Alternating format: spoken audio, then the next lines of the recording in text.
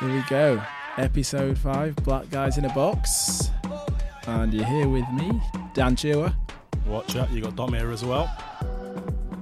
And all the way up in the north, you've got myself, Angelo. Spanning the nation.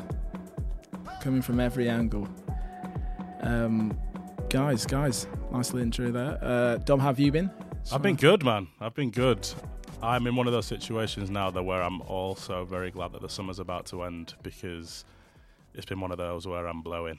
I'm really showing signs of fatigue now. I've had weddings and parties and holidays and I can't hack it anymore, lads. I cannot hack it anymore. It's been living lavish. I won't quite say lavish. I've just been living a bit too much. Lavish. For some people anyway. But yeah, just about that really. I've got Ibiza coming up in a couple of weeks, so I'm mentally preparing myself for that. I can't be bothered with it right now, but I know it'll be live as per.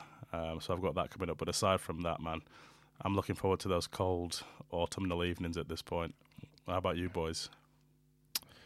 Well, I mean, for me, I quite like autumn. You know, with just being a man of the north, seasons change, everyone chills out a bit, kids go back to school. That's been a drag.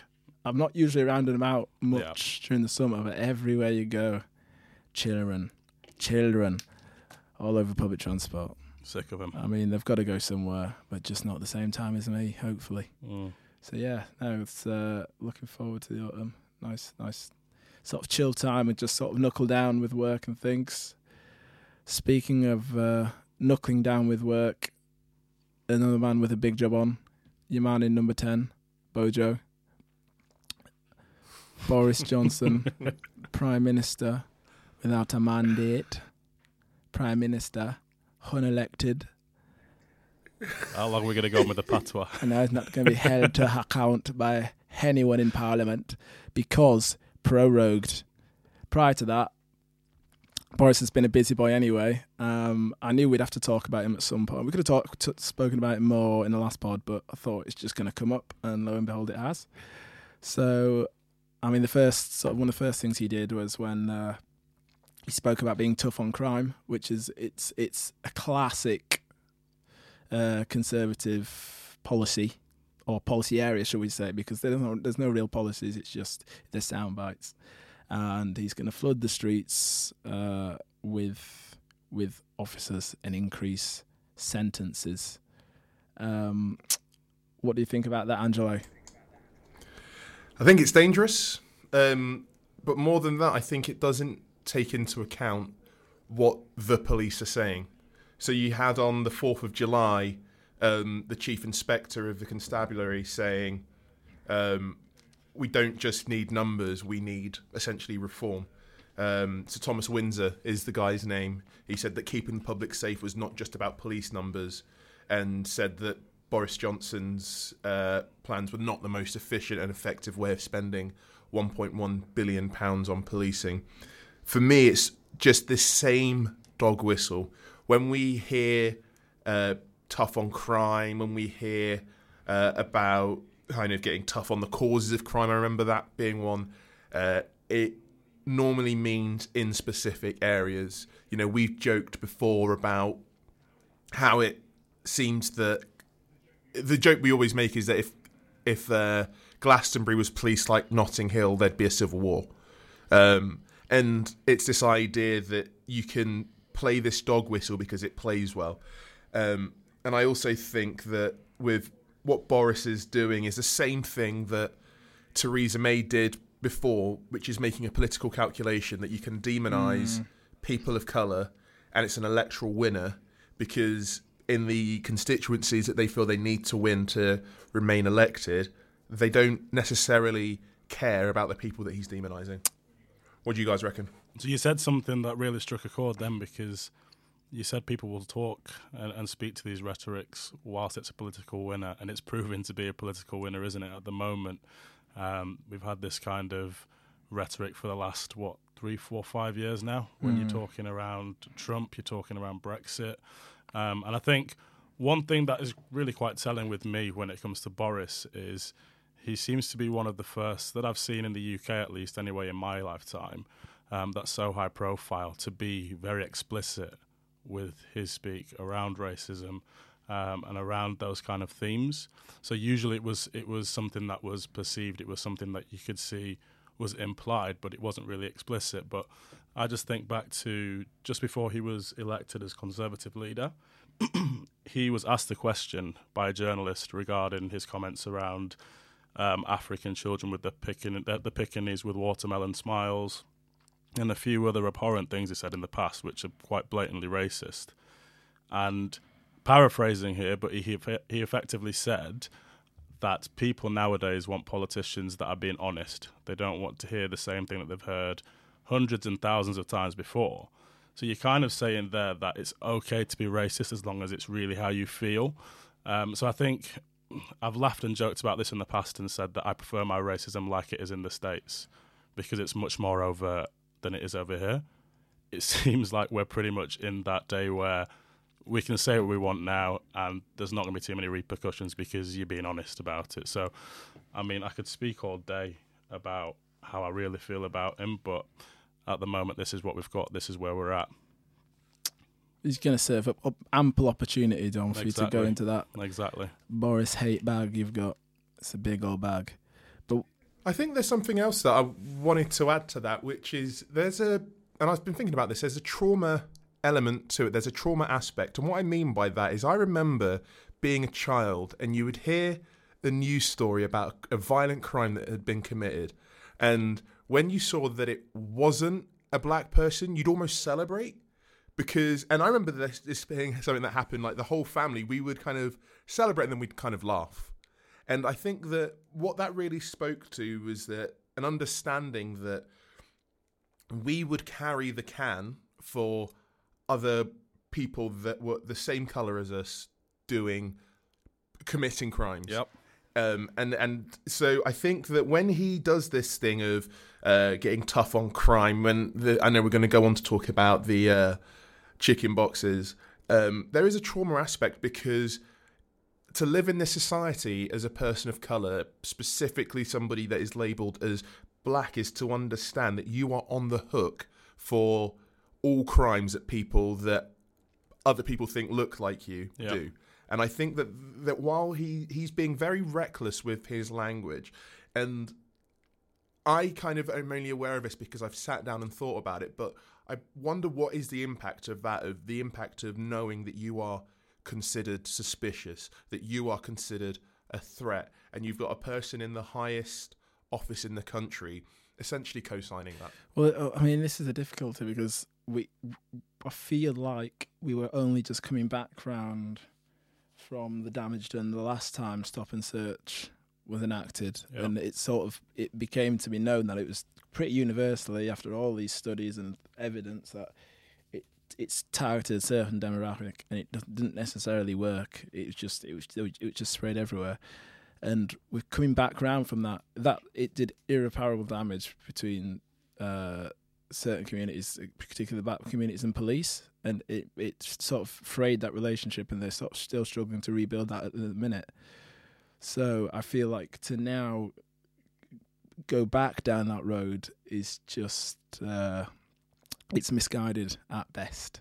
But it's what I don't know if people watch The Wire, they have dope on the table, where the different police forces just want something to show for the cameras. It's show policing. Oh, we stopped and searched these people. It's from that same sort of area of policing where you get perp walks. Let's show that we're doing something, and it's rather than actually the real work in tackling sort of the root of crime, and is investing in programs in deprived areas and going to schools and real sort of grunt work, working with like community centres.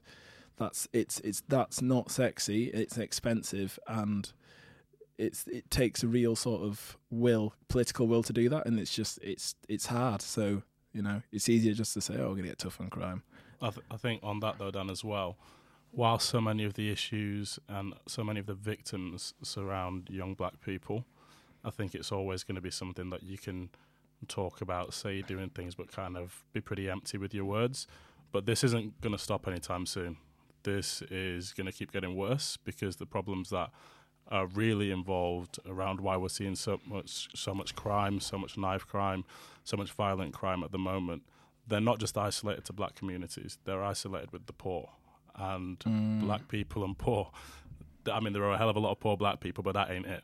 And as soon as that keeps spreading, because we're seeing it in the north of England, we're seeing it in places where there is a pretty small black community, once that starts to spread like wildfire, and we're seeing that there's a hell of a lot more white victims, I'm thinking that that's when we're going to see some more change, personally. I think the question needs to be asked also, why is it in poor communities that that's happening? And I think the thing that you just said, Dom, can absolutely be related to what Dan just said, because what I don't want any of our listeners to hear is that what we're saying is poor people are more naturally violent. That's obviously a canard that is normally used to beat us over the head with. No, the reason it's happening in poorer communities is because they are being stripped of services, and that is the issue. It's when you kind of strip away libraries, when you strip away after-school services, when you strip away community centres, you strip away all of these places, you strip away the bus routes. This is when you create the conditions in which violence has to happen. And I do mean has to happen, because it is about survival. And it's also, you'll find often, and you can look at, if you can look at a map and go, these are areas of where there are people that are deprived, and oftentimes you'll find that they've got quite poor schooling as well, that Ofsted doesn't rate these schools highly. And so all of these ingredients are what is happening. And the honest truth is that dealing with those issues isn't sexy. It's probably not a campaign winner. No. So what you do is actually, we don't have the money to sort that out, and also we don't have the will to sort that out. Capitalism requires have-nots. It's not a vote This is winner. one of the big things. Capitalism requires have-nots, and so the price for people, having these 200-foot yachts and making a killing in the stock market is, we'll cut these services. And so I think it's really important to recognise the danger isn't just, black people are going to once again be targeted. It's actually about, we are the canaries down the coal mine. And what happens to us will happen to other people that look, and I'm putting that in inverted commas, like Boris Johnson, who will soon be wondering, why are things terrible for me as well? And actually, there's a lot of people, white working class, who recognise that things are terrible for them now. Well, anyway. yeah, and the fascinating thing with what you just said there is you need poor people, given that a lot of the poor people are now about to be kicked out of the country because they're not British enough. They're going to need poor people more than ever in the sort of coming months post-Brexit. And, sort of to tie this back round to whether there's any sincerity in a desire to cut policing. Everyone wants less crime. But if you look at Boris's record, he says things which are politically expedient. He ran on an anti-crime ticket when he's going to be the Mayor of London. And then after his first budget, so not after he started, because obviously it takes time to actually train people and the budget to be enacted. After his first budget to his last budget, they cut the number of officers by 1,500 and he removed desk officers. So, you've only got to look at what happened last time he was given any kind of control over a budget or a policing system. I think he's also a lot like Donald Trump in the fact that people haven't really gone in depth on the things that he said. So when I was writing my dissertation, one of the things that I've included in my dissertation are excerpts from the article where he talked about the watermelon smiles. And I think it's really important that people understand the kind of man and the kind of things that he was writing, because he's writing this sincerely. And I'm only going to give you the opening sentence. And the opening sentence is, "You would need a heart of stone not to have been moved by the little AIDS-ridden choristers." And it's just one of those things where that just feels so... I remember reading it and going, this must be a satire. But you read it through the whole way, and it's got this quote unquote colonial feel. This idea of we're the white saviours and look at these poor AIDS-ridden people. And as we sat in our armchairs, as though it's some durbar, the choir formed in a semicircle before us, dozens of tiny children in lacy embroidered dresses. Their parents were almost all dead, and on some of the children you could see the twin tendons already standing out of the back of the neck. And it's just, if you, and I'm reading you the nice bits, you go through it and you go, hold it, what kind of worldview does he have? And it maps really nicely onto the Stacey Dooley stuff for me. Not that we're going to talk about that, but this white saviour narrative. Yeah, I think, like, I'm not sure. I'm not sure it matters. Honestly, when I say I'm not sure it matters, I don't think people care. You say, like with Trump, they want scrutiny. They don't want scrutiny. They know exactly who he is. Who like, it's no one is gonna be like, who was thinking, oh, I was thinking of voting for him, but now I'm actually going to. This is beyond the pale, because then you've got to accept that you were willing to put up with all the other stuff, and no one wants to do that, because you either put off him in the first place, or like you've sat and been silent whilst and sort of just said, no, that's okay. Oh, this is beyond the pale now. Because then you've got forced. You sort of, for me, I feel like you're forced to confront what you as a person were willing to put up with because you thought it might benefit yourself. Well, I think when the parallels with Trump are drawn, a lot of the time in the States they say, and if you look at a lot of the people that are actually associated with him, whether it's his previous staff, whether it's people that have worked with or for him in the past, people are very much with Trump until he goes after them. And I think it's going to be the same over here. People will be very much with Boris whilst he's looking after their own, whilst the other people that are suffering. As soon as things start to change and they start to feel the effects of his premiership, then that's when things will start to change. But right now, and I understand it. I mean, if you are a certain person that's living in an environment where what he's saying about black people or Muslims doesn't affect you, you don't know many Muslims, you might already be quite anti-Islam, then why are you going to change your mind? It's when you start seeing effects within your local community, within your local neighbourhood, that you're going to start to look at him in a different light. That's just the way that humans work. I also feel he's very lucky, because in terms of our political system, it's given that it's a head-to-head, he's very lucky that he's not up against anyone. Or a normal sort of. He's up against Jeremy Corbyn, who is that sort of like drastically different from him. It's never going to be a case of, oh, this is a decent person, this is a bad person. It's going to be, this is Boris who's is pro-business, and this is Jeremy who's a socialist. Let's face facts. So it's not even going to matter anything he said about people. It's going to be framed. The battle is going to be fought on a ground which favours him. It's unfortunate, but I just feel like we've learned enough about politics in the last 5 years alone to know how this is going to go. And the rules of engagement as well, they're being written as they're being played out. I mean, what was that documentary that was on Netflix recently? The one about Cambridge Analytica. So there was something... Something to do with The Great Hack, that's it. And there was a line in there that stood with me, which was, nowadays, it's pretty much impossible to have a truly democratic election because of the way that people are harnessing social media, the way that people aren't really debating anymore. All these different things combine to mean that we don't know what the rules are anymore. We make them up as we go along, and then we just deal with the consequences afterwards. And that's a real sign, again, on top of the proroguing this week, of a really broken democracy. So, I mean, we're getting to a stage now where, and I don't know where to start, I don't know what the solution is, but there needs to be something different. There needs to be a change to the way that we engage with politics, to the way that people are represented, but who knows what that's going to look like in 5, 10, 15 years. I noticed that you guys were, it sounded like from all the way up here that there was a kind of like is that on your high horse? No, just all the way up there on your... Yeah, fine. But there seemed to be like this kind of anti-Corbyn sentiment, and I was just interested if A, that was the case, and B, if you would kind of give us a bit more on that, because Certainly where I live, there's a very positive.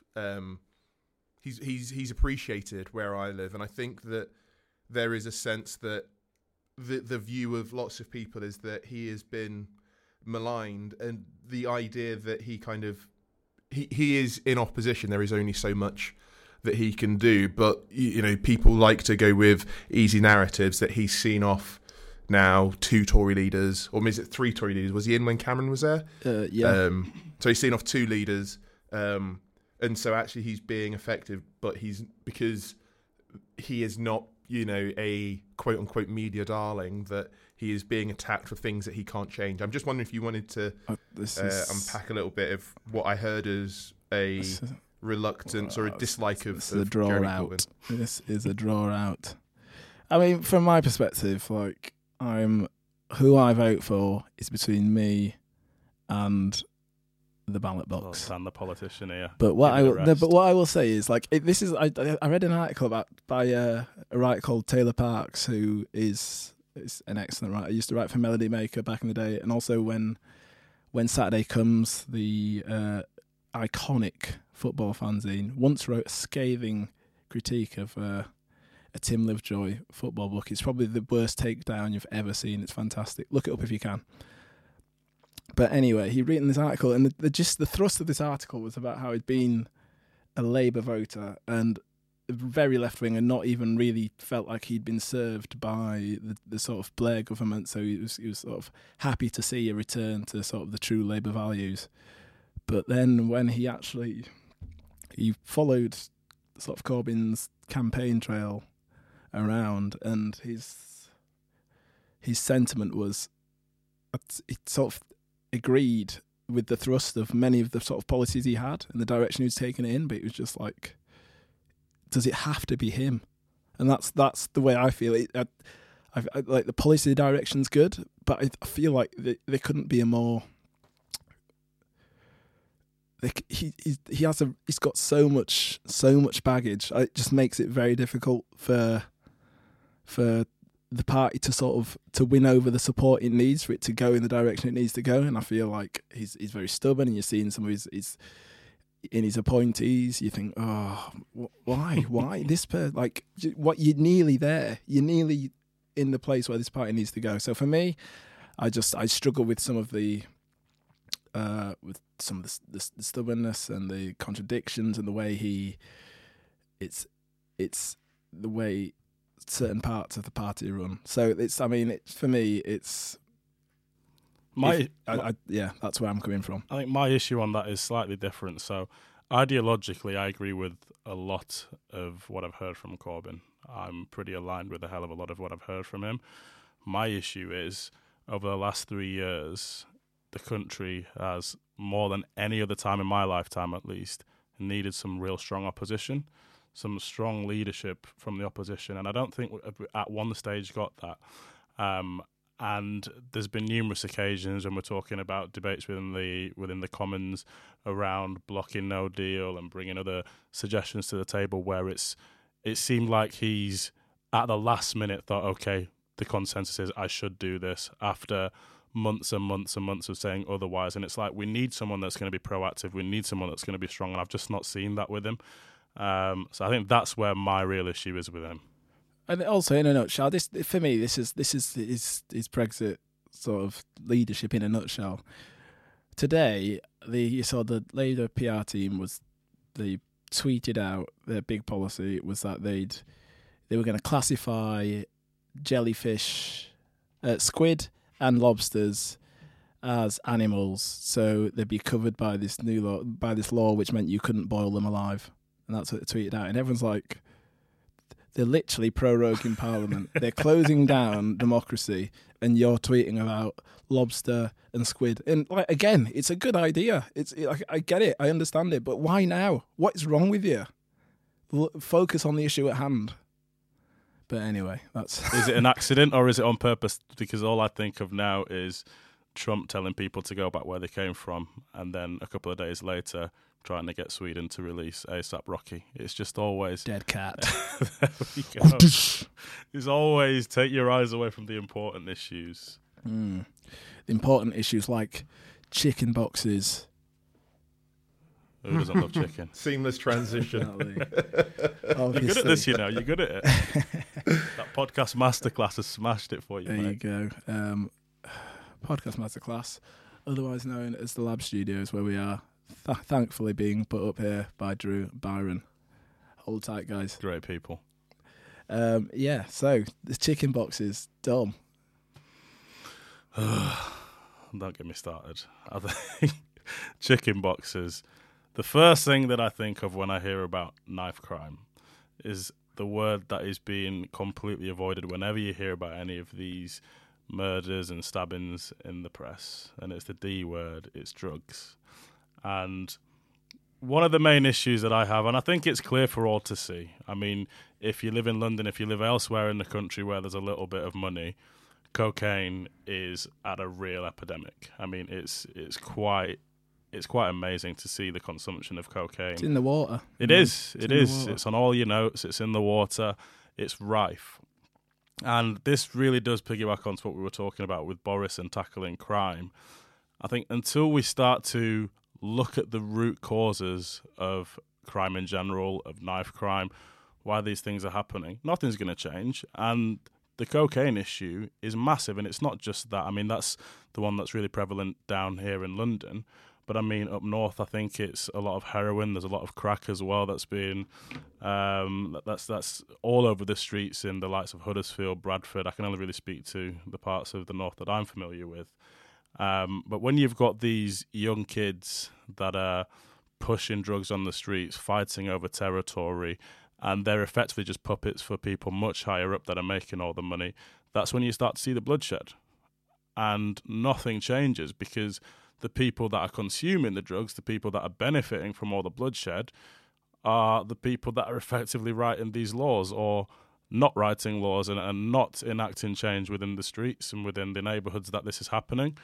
So for me, it's a no-brainer. You start to tackle that, and then you see less stabbings. You see, I mean, in the short term, you probably see more because when there's less demand, people are challenging each other more for the actual sale. But once you get past that, people have to start to focus their attention and their energy in other areas.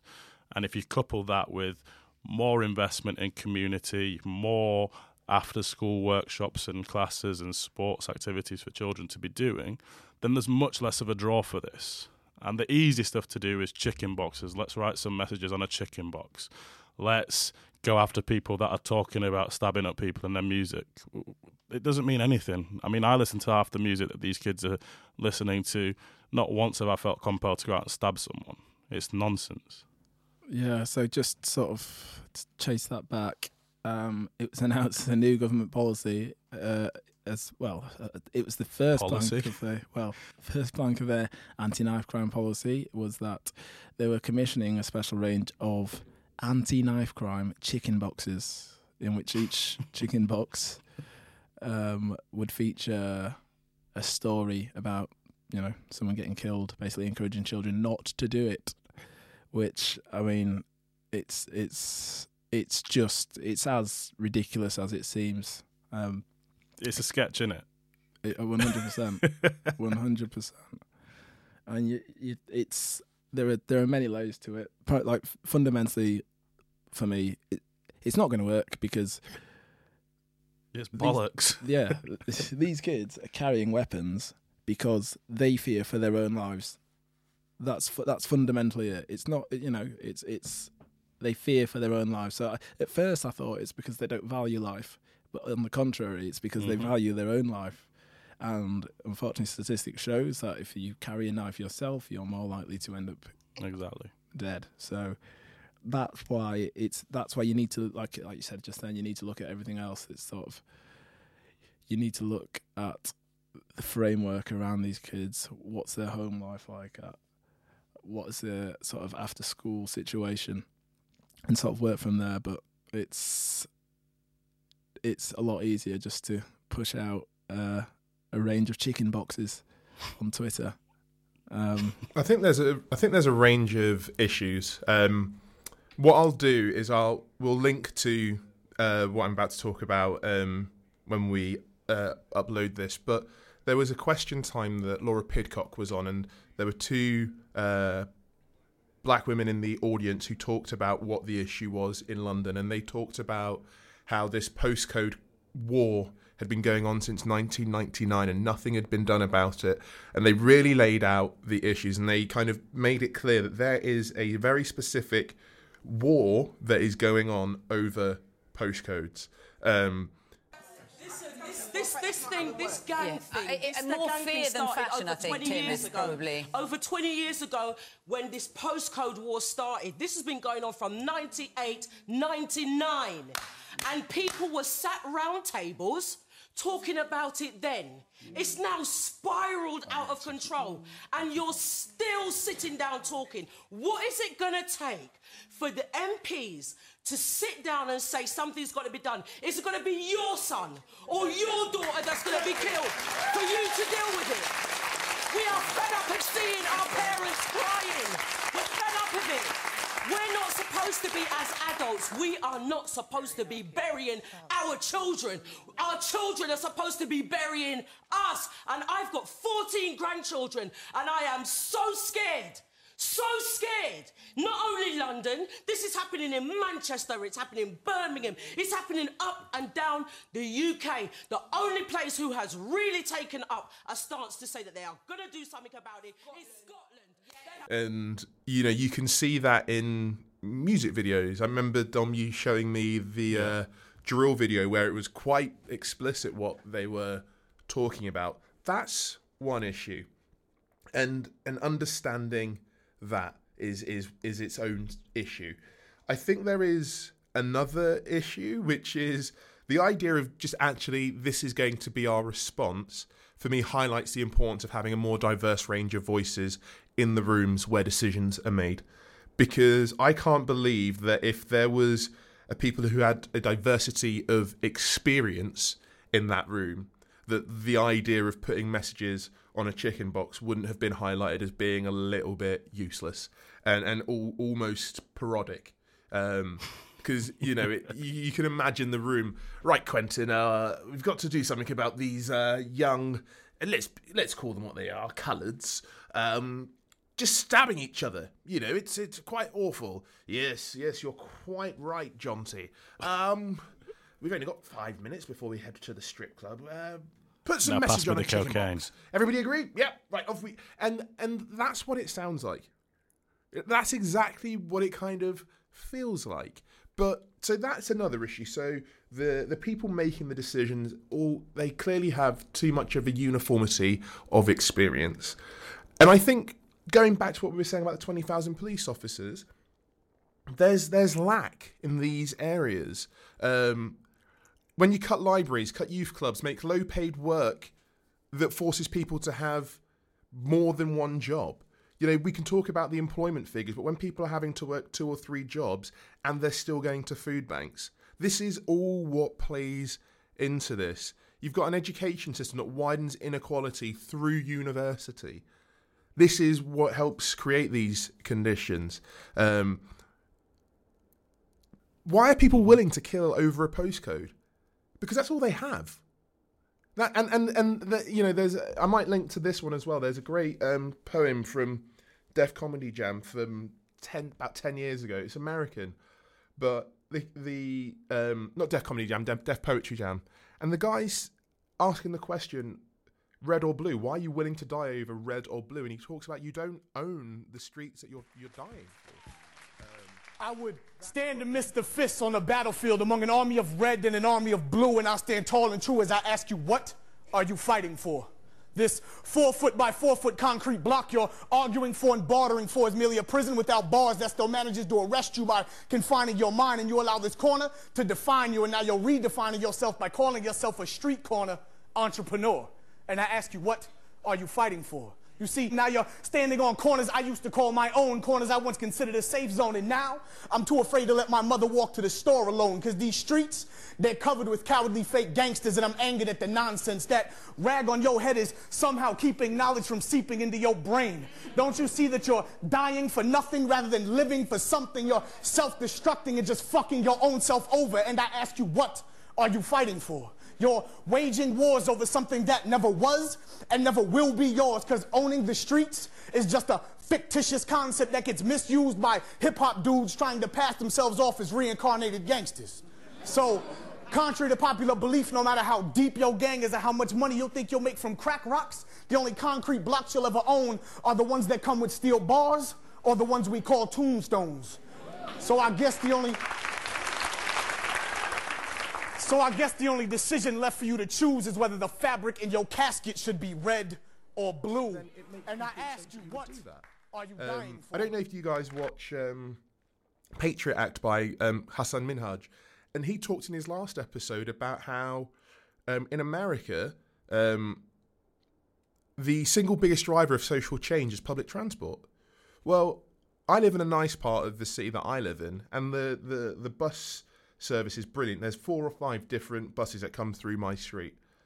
But I go to watch. So I'm living in Hull, and I went to watch the rugby derby, the rugby league derby, and I remember getting the bus back, and it was like going back 150 years.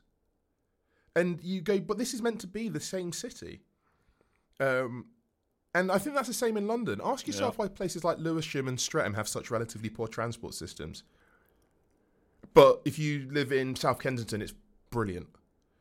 The point is, putting some messages on chicken boxes is all about giving the impression that you're doing something, not actually doing something. It's that thing when a teacher comes into a room that the kids have been in, and it's about looking busy rather than doing anything. Oh, absolutely. And the first point that you made there, and I know that you only mean it to be a fairly small point around the lyrics and the videos and the music that I'm listening to, it really doesn't sit well with me at all. So I think back to, I think it was the El Paso shooting in the States last month, where Donald Trump, instead of saying that the person was a white supremacist, instead of saying that the person was a terrorist, started talking about I think it was video games, and saying that we're seeing all this violence in video games and it drives people to doing this kind of stuff. But it's nonsense. For me, the argument around listening to lyrics and music, watching the music videos that glorify these things, or in some cases don't even glorify it, they just speak about the existence that they have, that doesn't affect someone unless they're already in that situation. I mean, like I said, we all listened to the same stuff growing up. I was hearing about 50 Cent getting shot up. I was hearing about NWA saying all kinds of stuff when I was younger. It didn't drive me to doing anything like that. The truth is that a lot of these kids that are listening to this music feel that they live in that environment. They are living that life anyway. So it's not a cause of the music. They're already living it. Oh, definitely. I agree with that, Dom. I think actually what the music does is provide a little bit of support to say, actually, you're not the only person going through this. And that's why a lot of these artists have such loyal fan bases, is because they know about trapping. They know about all of the difficult issues that people are going through. And they're rapping about it. Do you know what I mean? So it's not, I completely agree. It's not to say, oh, it's because some garage artist or some grime artist or some drill artist is saying this stuff is why young people are going around doing this. Actually, no, they're hearing that and feeling a support that, let's be honest, the state should be providing. Agreed completely. It just makes me so mad. It makes me so mad. Well, I've nothing to add. You two have really knocked that one out of the park. It is, again, it's like I was saying before, I feel like it's symptomatic with like decision makers who are just entirely divorced from the communities that they're sort of supposed to be protecting and serving. And that's why sort of a short-term fix, no matter how ridiculous, can look like a good idea to them. I think in what Jello was saying there as well, around there being a lack of representation in the room when these decisions were made, that's a good segue into Jay-Z. He's now in the room. He's at the table in the NFL. Dan, talk to us about Jay in the NFL. I mean, I'm going to start with a line for you. I said no to the Super Bowl. You need me. I don't need you. Every night we in the end zone. Tell the NFL we in stadiums too. Do you know what song that's from? I do. Ape shit, right? Exactly. That's Jay-Z sticking it to the man, telling the NFL, we stand behind Colin Kaepernick. That was shortly after he told Travis Scott not to play the Super Bowl last year. It's shortly after he told Jermaine Dupri not to work with the NFL because, because of the situation with Colin Kaepernick being blackballed and their approach to people protesting police brutality and inequality. And injustice. Let's fast forward, and Jay-Z's cut a deal, and the NFL have cut a check, and he was glad-handing and slapping bats with Roger Goodell, the NFL commissioner, often regarded as the worst commissioner in NFL history, and he's now saying we're past kneeling, and it's time for action. So he is the voice of the black community, after all. I mean, apparently so. Apparently so. And it's interesting. It was a bit of a shock to me to see just how quickly the divide happened and people sort of turned, and people that should know better were just opening their mouth and saying stupid things because they need.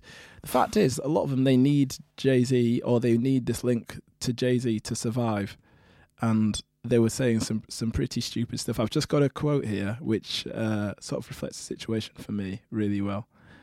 Just bear with me. It's a quote. It's by Upton Sinclair, and he said, "It is difficult to get a man to understand something when his salary depends on his not understanding it."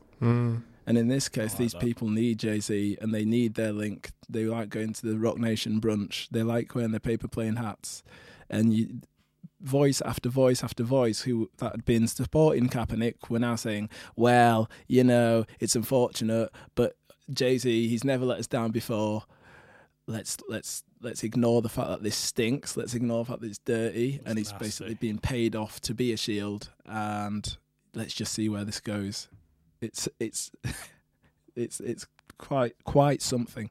I mean, let's try and give a full picture. Before I give that fuller picture, I want to remind you guys of something a question that I asked in the last podcast, which was, what fair criticism of Beyonce would her fans accept? And Dom, your answer was none. They just will not accept it. And so for me, I'm hoping that this particular story might be helpful in making people realise the danger of elevating people to royalty status. You see what I'm saying is that actually, when you kind of make people royalty is untouchable. And we'll see how untouchable they are with what's happening with Prince Andrew, allegedly. But to give a fuller picture, I know that Jay-Z has been philanthropic. I know that he has given lots of money that hasn't made it into the news. And, kudos to him for that. Or it's made it into the news, but he's not made a big deal of publicising it. Let's put it that way. And so give him big credit for that. But this is a different thing. You can't say that we're past kneeling when the person that highlighted the issue is still being denied a job.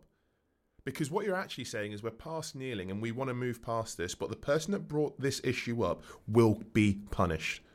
Because that's what it is, it's a punishment. I used to watch quite a lot of NFL. The kids would always joke that having a lesson with me on a Monday morning was just a waste of time because I'd stay up to watch the late game. But glowing endorsement for yourself there, mate. Professionalism. Yeah, check my results. But I remember, was it last season or the season before, there was a joke in one of my group chats where we said that what Colin Kaepernick should do when he goes to court is just say the names of some of the guys that are playing in the NFL. There's a guy called Nathan Peterman who threw 5 interceptions in one half, and Colin Kaepernick didn't have a job. There were teams that were down to like their third string quarterback who looked like he'd never seen the game of football before, and Colin Kaepernick couldn't get a job. And let's also be honest, we're not past kneeling. We're not past kneeling because everybody now adopts almost an eye roll when you talk about it. saying we're past kneeling would suggest that kind of this issue is no longer an issue. And to say that kind of having Jay-Z there to kind of put on a Super Bowl show shows that we've defeated or, you know, we've overcome this issue of police brutality is ludicrous. It's really ludicrous. So whilst I give him credit for giving money to help people and not making a big deal about it, I also have to castigate him for saying that we are past kneeling, because we're not. Every second that Colin Kaepernick is denied a job, and that's what's happening, he is being denied a job. It's not based on his skill level. He is clearly one of the 64 best people on this planet equipped to play quarterback in the NFL. And whilst he doesn't have a job, we are not past kneeling. And I think it's so disingenuous to say, well, you know, it was never about getting Colin Kaepernick a job. It was never about that. It's like, no, but that suggests, to make that argument suggests that one issue can't be layered with another issue. He is a symbol of all that was wrong. And whilst he doesn't have a job, the money that Jay-Z accepts for this deal is whitewashing the issue that Colin Kaepernick brought up. Well, the funny thing for me is, like, I've followed this for quite a while now, and they've tried. So this is now the second time the NFL have tried to pay some black people to make this go away. The first time was with the Players Coalition, which when Cap was still technically a player in the NFL, and that involved sort of Cap, and Eric Reid was on that coalition, and instead they sort of cut him out, and I think it was Malcolm Jenkins and another NFL player, maybe Anquan Boldin. Not Anquan Boldin. I just remember Malcolm Jenkins was like the figurehead. Malcolm Jenkins. He fronted it, and they basically had him cut a deal, which I think was like 90 million over a number of years, and then the players stop leaning, it's going to go towards social justice causes, and everyone's like, well, it's great, they've got all this money. And when people actually did some investigating, what happened, and what they realised was this was not new money. This was previous money that was being given to I think it's the breast cancer research charities. They used to give money to breast cancer. They'd taken that cancer money and that just been reallocated towards social justice. And all they were doing was, it worked out at something like $500,000 per owner, and that was having to be matched by the players. And that was only over a fixed amount for like 7 years or something. So when you actually looked at the deal, you're like, they've just given for a headline figure here because they've paid them off and they wanted it to go away. As a result of that, most of the players stopped kneeling, and it sort of lost a bit of steam. And it's sort of to Cap's credit that he gave away £1 million of his own money, and he sort of kept the momentum up on his end outside of it with his Nike deal and stuff. That this is still a thing. So I'm going to have to see a lot of evidence before I'd give anybody any credit for this, I'm afraid.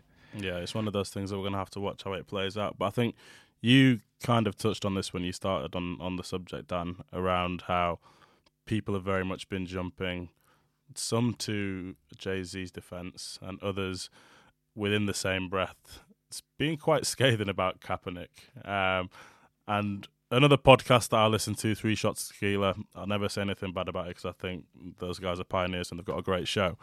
But they had a conversation on this last week, and they were pretty shitty about Kaepernick. They were saying that he shouldn't have settled. He shouldn't have settled because if he was wanting to make a real sacrifice and make a real change, why does it matter that he's got a job? But exactly like you were saying there, Angelo, whilst he's not in a job, he's being blackballed. And whatever happens with this Jay-Z deal, and people are talking about Jay-Z should give him a job, that's ridiculous. It's absolutely ridiculous. Whilst that is the case, this is always going to leave a really, really bitter taste in the mouth for me. Because I think from Jay's perspective, this comes down to two things. I mean, he's a businessman. I mean, he said that in his lyrics 1 million times over. It's an economic decision. And then on top of that, him saying that we're past kneeling. I mean, come on, man. That one doesn't sit well at all. When there's so much that's still going on, there are kids still out there dying, people starving. I mean, come on, Jay, you're better than that. And also, like, the thing with I've seen that there was a lot of people who just they can't be bothered to read up on it, which is fair enough. But then you probably shouldn't be commenting on it. Mm-hmm.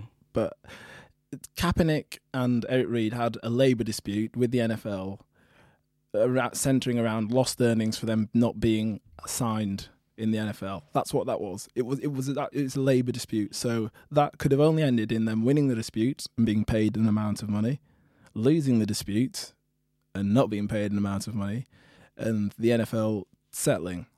And the NFL settled.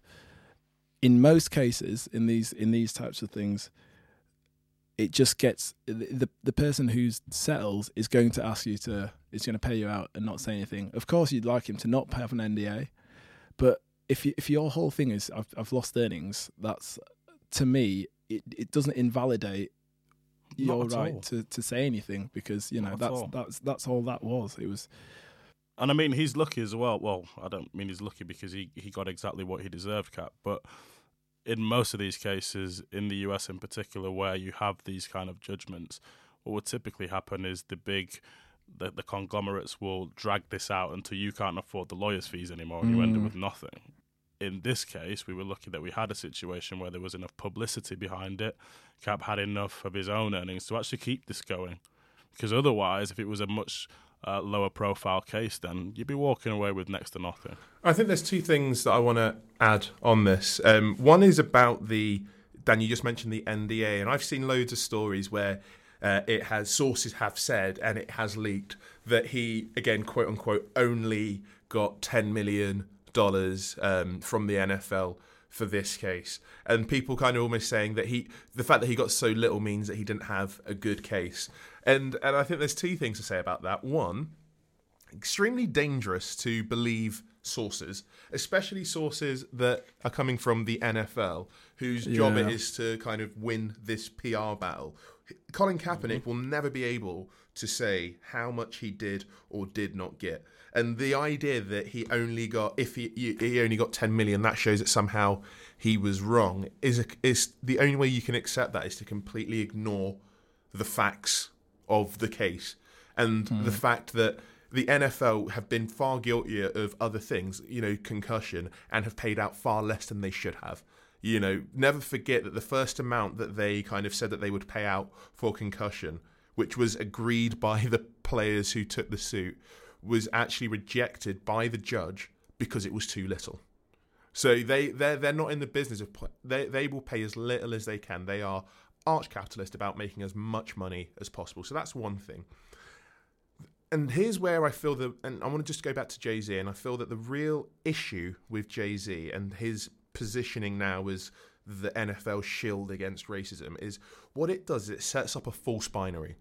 You can either be for Jay-Z or for Kaepernick. And it just completely destroys nuance.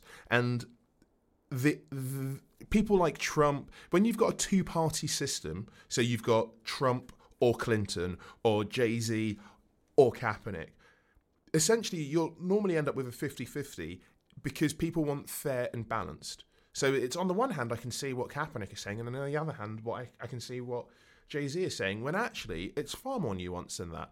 And I think Jay-Z and the NFL know that. They are well aware that by having Jay-Z now be the face of black people in the NFL, in many real ways, he's Donald Trump's Ben Carson, And if that sounds harsh, I don't care.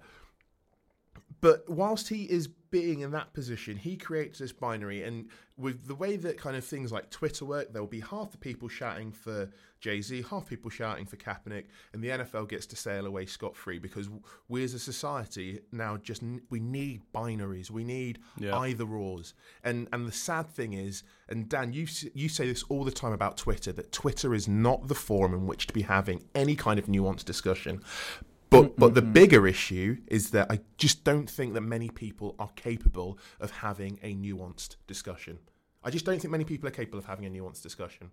And by putting just a single figure like Jay-Z, that helps them. Because what would have been ruinous for them is if they'd have got like a whole conglomerate of black artists, that would have been terrible, because it's like, well, hold on a second, there's 5 of them and now 1 of him, so now I've got to juggle 6 things. No, it's one-on-one. Are you with Jay-Z, who, remember, he's married to Beyonce, and they're our king and queen, and if you kind of go against them, they'll ruin your career? Or are you against Colin Kaepernick, who had the temerity to complain about police killing black people, unarmed black people? I mean, that is all correct. Dan's not happy that you brought Beyonce into it again. Every day, rattling the beehive. Every day. I think the point that I'm making is a very simple one. I don't have a specific issue with Beyonce. I have a real issue with this idea that some people are off limits, because nobody should be off limits. Simple as. What is it that you said, Angelo? When someone tells you who they are, believe what they said the first time, or something. Yeah, well, that's a very, very famous quote. But yeah, when somebody tells you who is it Maya Angelou? When somebody tells you who they are, believe them the first time. Maya Angelou. And Jay-Z said, "I'm a businessman." He's always been about making money. He's always been about making money. And I don't begrudge him that. He lives in a capitalist society, and he lives in a capitalist society which he, as a black man, is set up to fail in, and he's succeeding. Got no issue with that, but let's just keep it 100. Let's just keep it real. It's a fascinating thing, and this is one of the articles that I did read about this. The point that it made, I think it was Dave Dennis, it was actually in Playboy, which does some interesting stuff. But his point was that when you actually look at it, or maybe it's Bomani Jones. I think it was Bomani Jones, where he said he's guilty of nothing but being a capitalist. Yeah, and his point is that what people don't realise, and and all these people sort of who worship Jay-Z because of what he's been able to come as a black man in America, Jay-Z has got more in common with the owners than he does with any player in that league. He's got more in common with any one of those people sat behind the keyboards cheering him on. Any of those dusty old rappers hoping for a feature, cheering him on, because they all want that part of that reflected glow. They all want to be one day make it into a booth with Jay-Z and Diddy, but in reality, he's gone clear. He looks like us, but it's his priorities are understandably, because of where he is in life, just elsewhere, and that is I feel like that is a bit lost when we do discuss Jay-Z and sort of where he is. And as well, there could be a lot of good that comes from it. It does leave a bit of a funny taste right now, but there could be. Stop being so naive. There could be. There could be. Like last time when they paid off the Players Coalition. Sure, I tell you what, we'll look forward to this year's Super Bowl, and we'll see what happens, shall we? Here's my prediction: Jay-Z and Beyonce are part of the Super Bowl show. It's this kind of celebration of black positivity. They release a song in the similar kind of vein as Brown Skin Girl, and everybody sings Kumbaya, and racism is solved. And meanwhile, there'll be some kid in some part of America who is black, who is a straight A's honor student, who gets murdered for doing nothing other than kind of being in the wrong place at the wrong time. And the wrong place will be around the wrong kind of police officer that just feels the need to kill someone for no reason. That's my prediction. Yeah, I mean, nothing's going to happen, and I think it'll be the partnership. They'll find some headline projects to sort of say it's a success, and they'll quietly go separate ways in about 18 months' time. Everyone gone, move on. Yeah, they probably will do. Dan, one thing I do want to just spend hopefully 30 seconds on is you said, because he looks like us.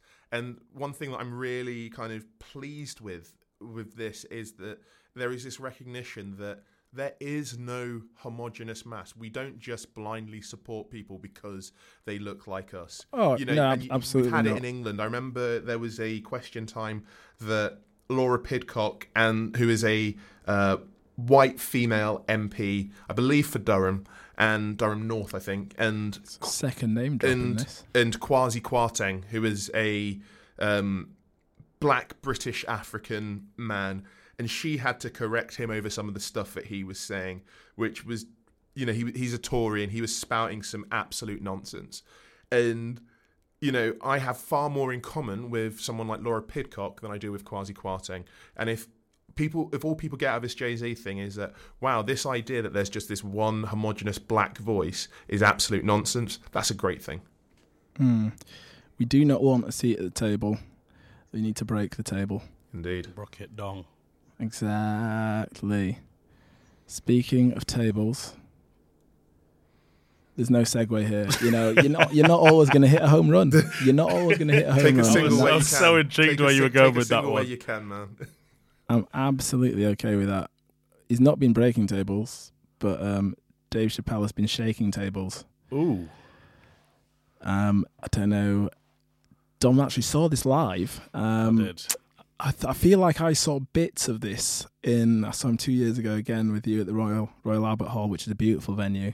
And his latest stand-up, Sticks and Stones, plus Epilogue, if you stay till the credits, on Netflix, has been, well, it's been divisive, to say the least. And it's interesting, actually. I'm quite glad that you sort of finished talking about nuance and how everything's binary and how it forces people to choose sides, because I've just been sort of raking through Twitter the last couple of days and just to see what people thought about it. Not really engaging with it because I value my free time too much. That's not what your Twitter feed says. Yeah, wow. Yeah. But, I'm a snitch. But yeah, so it's been interesting to see, like, it's the right. It's Sticks and Stones. So his main thing is he's taking on what he calls cancel culture, but he's not. And this in itself has been, obviously, it's been jumped on by the alt-right. It's been jumped on by the right. It's been jumped on by the centre-right. By anyone really who wants any excuse to berate things on the left or liberals or aspects of liberal culture. So it's interesting to see people on that side have jumped in, and then it's caused quite a schism, I'd say, quite a schism in his fan base between people who people like him, people who loved his earlier work, people who feel like they're sort of almost sort of an unfair target of punching down now. I know you've got some particularly strong views on this, Angela. I think so let me be clear. He is still one of the funniest comedians to ever do it. There are bits in the new show that are just hilarious. There's no, like, the Juicy Smollett, that whole bit was. I just thought it was absolutely hilarious. I really did think it was very, very, very good. He clearly knows how to kind of be funny. But I was disappointed, and because parts of it are lazy, and there is no other way about it. This is now, I think, the third show in a row where he has made a big part of his show what he calls the alphabet people, the LGBTQ community. And the problem is that where Dave has always been razor sharp is that he'll have an observation that is grounded in kind of the reality that he lives around the people that he's making observations about. You know, and you can go back to his first stand-up where he talks about how you can ask American people about anything except their politics. And he has this joke where he kind of asks a friend who he's voting for, and he kind of says, the guy gets mad about it. He says, don't ask me about anything personal. And then he kind of goes on about talking about how he's having sex with his wife. A really accurate thing that people back then did not like to talk about their politics. But I just thought parts of it was just lazy. I just thought it was so lazy. And Dan, I know you say you try not to spend too much time on Twitter, but you made a good observation about kind of starting with the Anthony Bourdain suicide was very, very risky. And what I found interesting was that the audience laughed before he'd made the punchline. So he talked about Anthony Bourdain killed himself, and the audience was already laughing. That tells you that audience was primed to have a good time. So just on that as well, bit of an inside scoop here. With this whole special, based on the routine that we saw, and it was pretty much, I'd say 90% the same, they cut a hell of a lot out because there was a lot in there which I genuinely don't think would have been able to be aired. It was that he was that far across the line. So I think by this point there'd already been a couple of suicide jokes, and then you go in. So he set the tone early when you watch him live, and then when you watch the special, it's straight in at the deep end, because that's what he's like. Yeah, so there was the bits that I got annoyed at what he called the alphabet people, because it just wasn't accurate. And it's one of those things that I like to switch the lens, where it's like, okay, if this was a really smart comedian talking about people of colour and he just wasn't getting it, I'd criticise them in the same way. But the bit I was just like, I didn't like it, was the Louis C.K. thing. The Louis C.K. joke was just, it completely, so I put this in the group chat, but he sets up a construct that completely negates power dynamics, and instead he chooses to situate it in law. So he's not done anything that's going to get him arrested, as if that is the point. How many people in the kind of Me Too era, as he kind of calls it, have gone to the police? It's about, they created a work environment that was very, very difficult to work in. These are gatekeepers. Dave Chappelle is a gatekeeper. I'm not saying he's done anything wrong, but Louis C.K. was a gatekeeper. And the whole bit that celebrity abuse coming from a celebrity is somehow better. I can understand the construct of a joke that he's setting up, that we live in a celebrity-obsessed culture, and so there would be some people that would, it's a story, I can make money, but it also negates that it's happening to children and that lives are being ruined. I just thought where he kind of put the effort in, very, very funny. As I say, I think the Juicy Smollett section is an all-time Chappelle bit, but on other areas, he came across as, and I'm coming across this with a lot of people that I have grown up with, that they seem to be very angry at the speed the world is changing and don't like that people are being held accountable for their actions, and they want the system to stay the same, roughly the same. And they don't like that there is a generation that are saying, no, I'm not willing to accept what you accepted. I don't think that's fair to hold him against that. I don't think he's particularly angry at it. I feel like his last couple of specials have become stuck on the topic because that's what people are talking about, rather than him having any real anger at it. So he's like, okay, I'm going to train my lens on it. And I think it's almost like his reaction is to keep... Is to stay in that. I don't think he's got any real sort of animosity about it, but he's just going to keep... He's the type of person where, it's well documented he walked away from his $50 million because that's what... if he decides this is where he wants to fight, that's what he's going to do. And I feel like he's just going to... He probably feels like he can joke his way out of it, I feel. And that's... It to me, it was patchy. It was patchy, and I think... There is a danger with this that, like you say, people having grown up with Dave Chappelle, he's always been sort of so razor sharp and so in tune with the way sort of a lot of people think. So I think when you get to a topic where he's not quite on the money, it's easy to it becomes quite sort of difficult to identify him with the Dave Chappelle that we knew before. But I don't actually think he's changed that much as a comic. I don't think he's changed at all. I think the world's changed quite a bit, and I think just how he perceives the world has changed quite a bit, but I don't think his jokes necessarily have changed that much. The way that I look at it is, when he signed his deal with Netflix, what was it, 5 or 6 specials for quite a lot of money. And this was only a couple of years ago.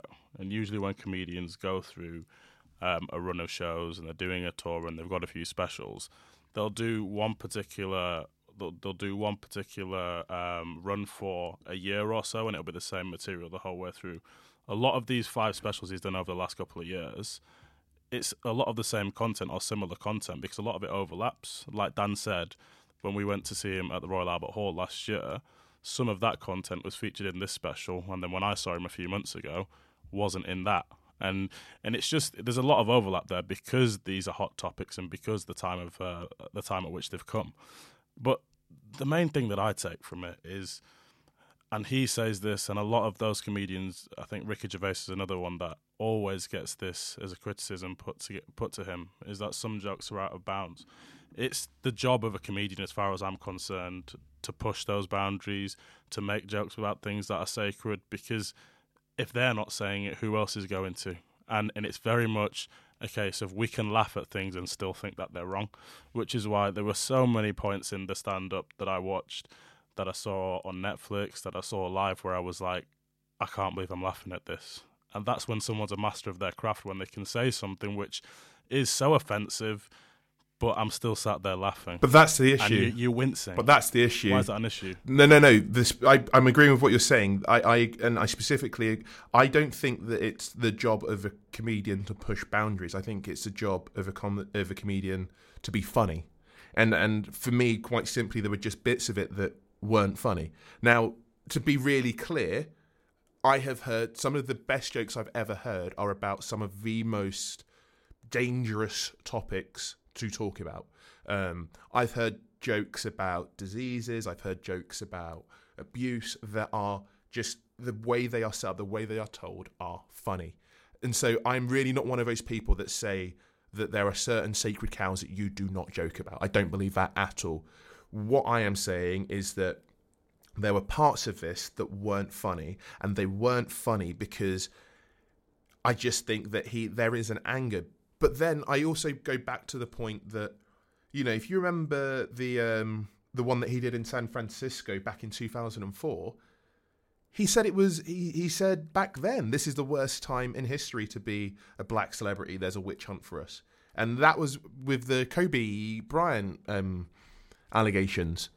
So he's been mining this idea for 15 years. Well, not 50, because obviously he disappeared for a long time, but it was a concern then, it's a concern now.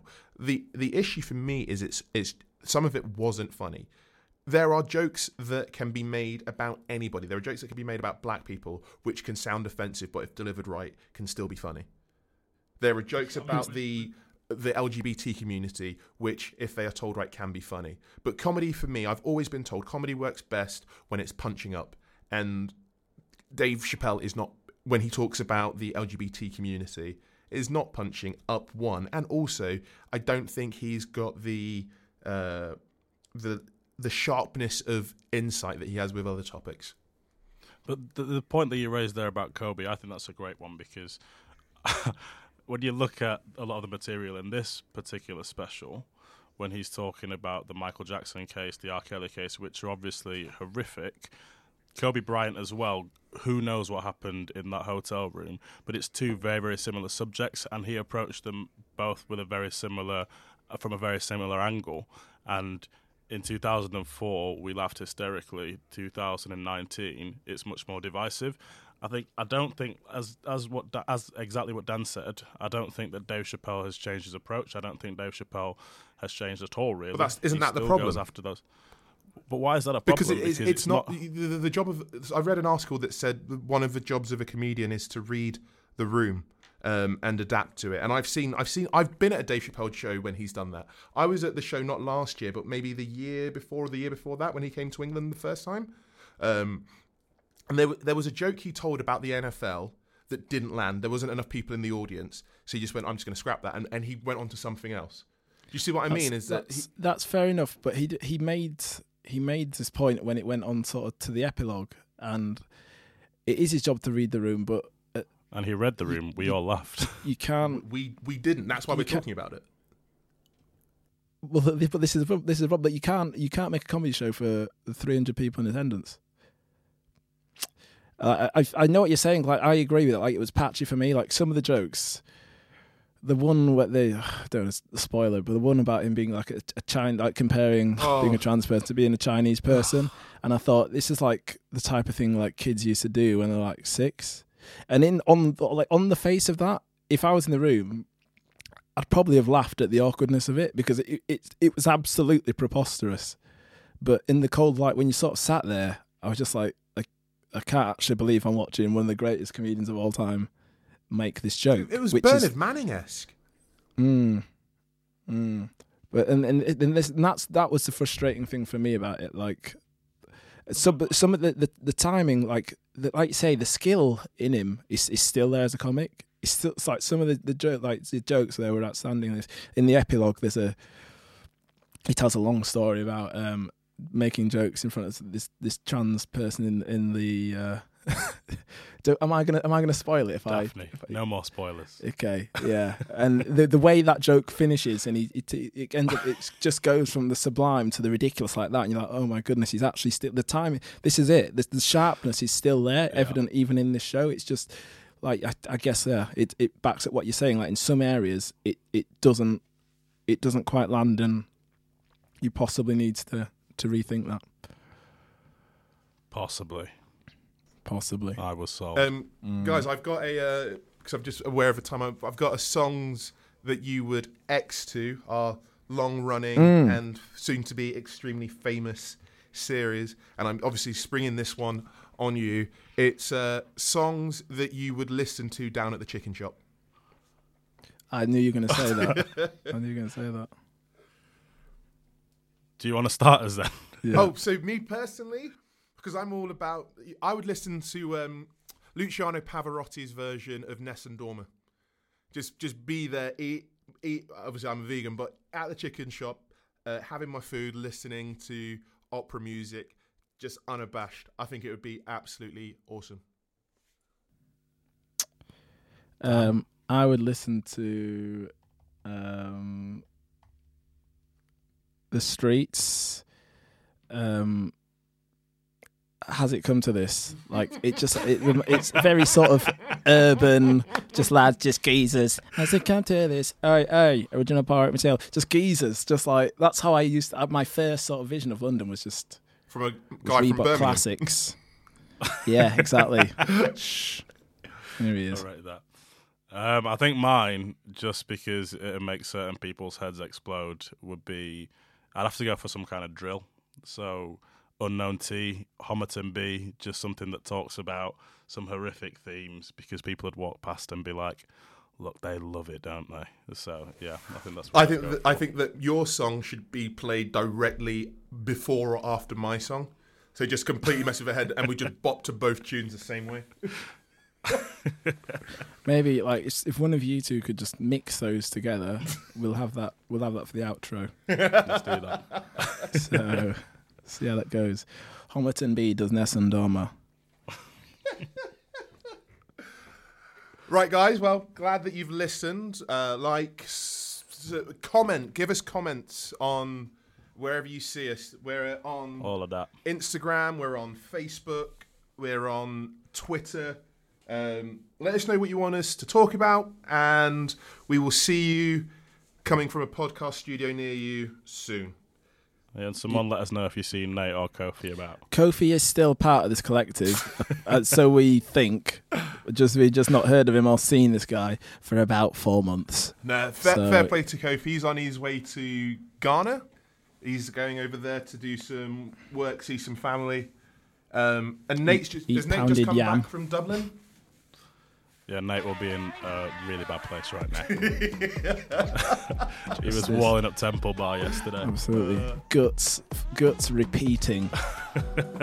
Right, guys, should we give it a clap for the outro? Yeah. Let's do it. Good job. Until next time. Cheers, mate.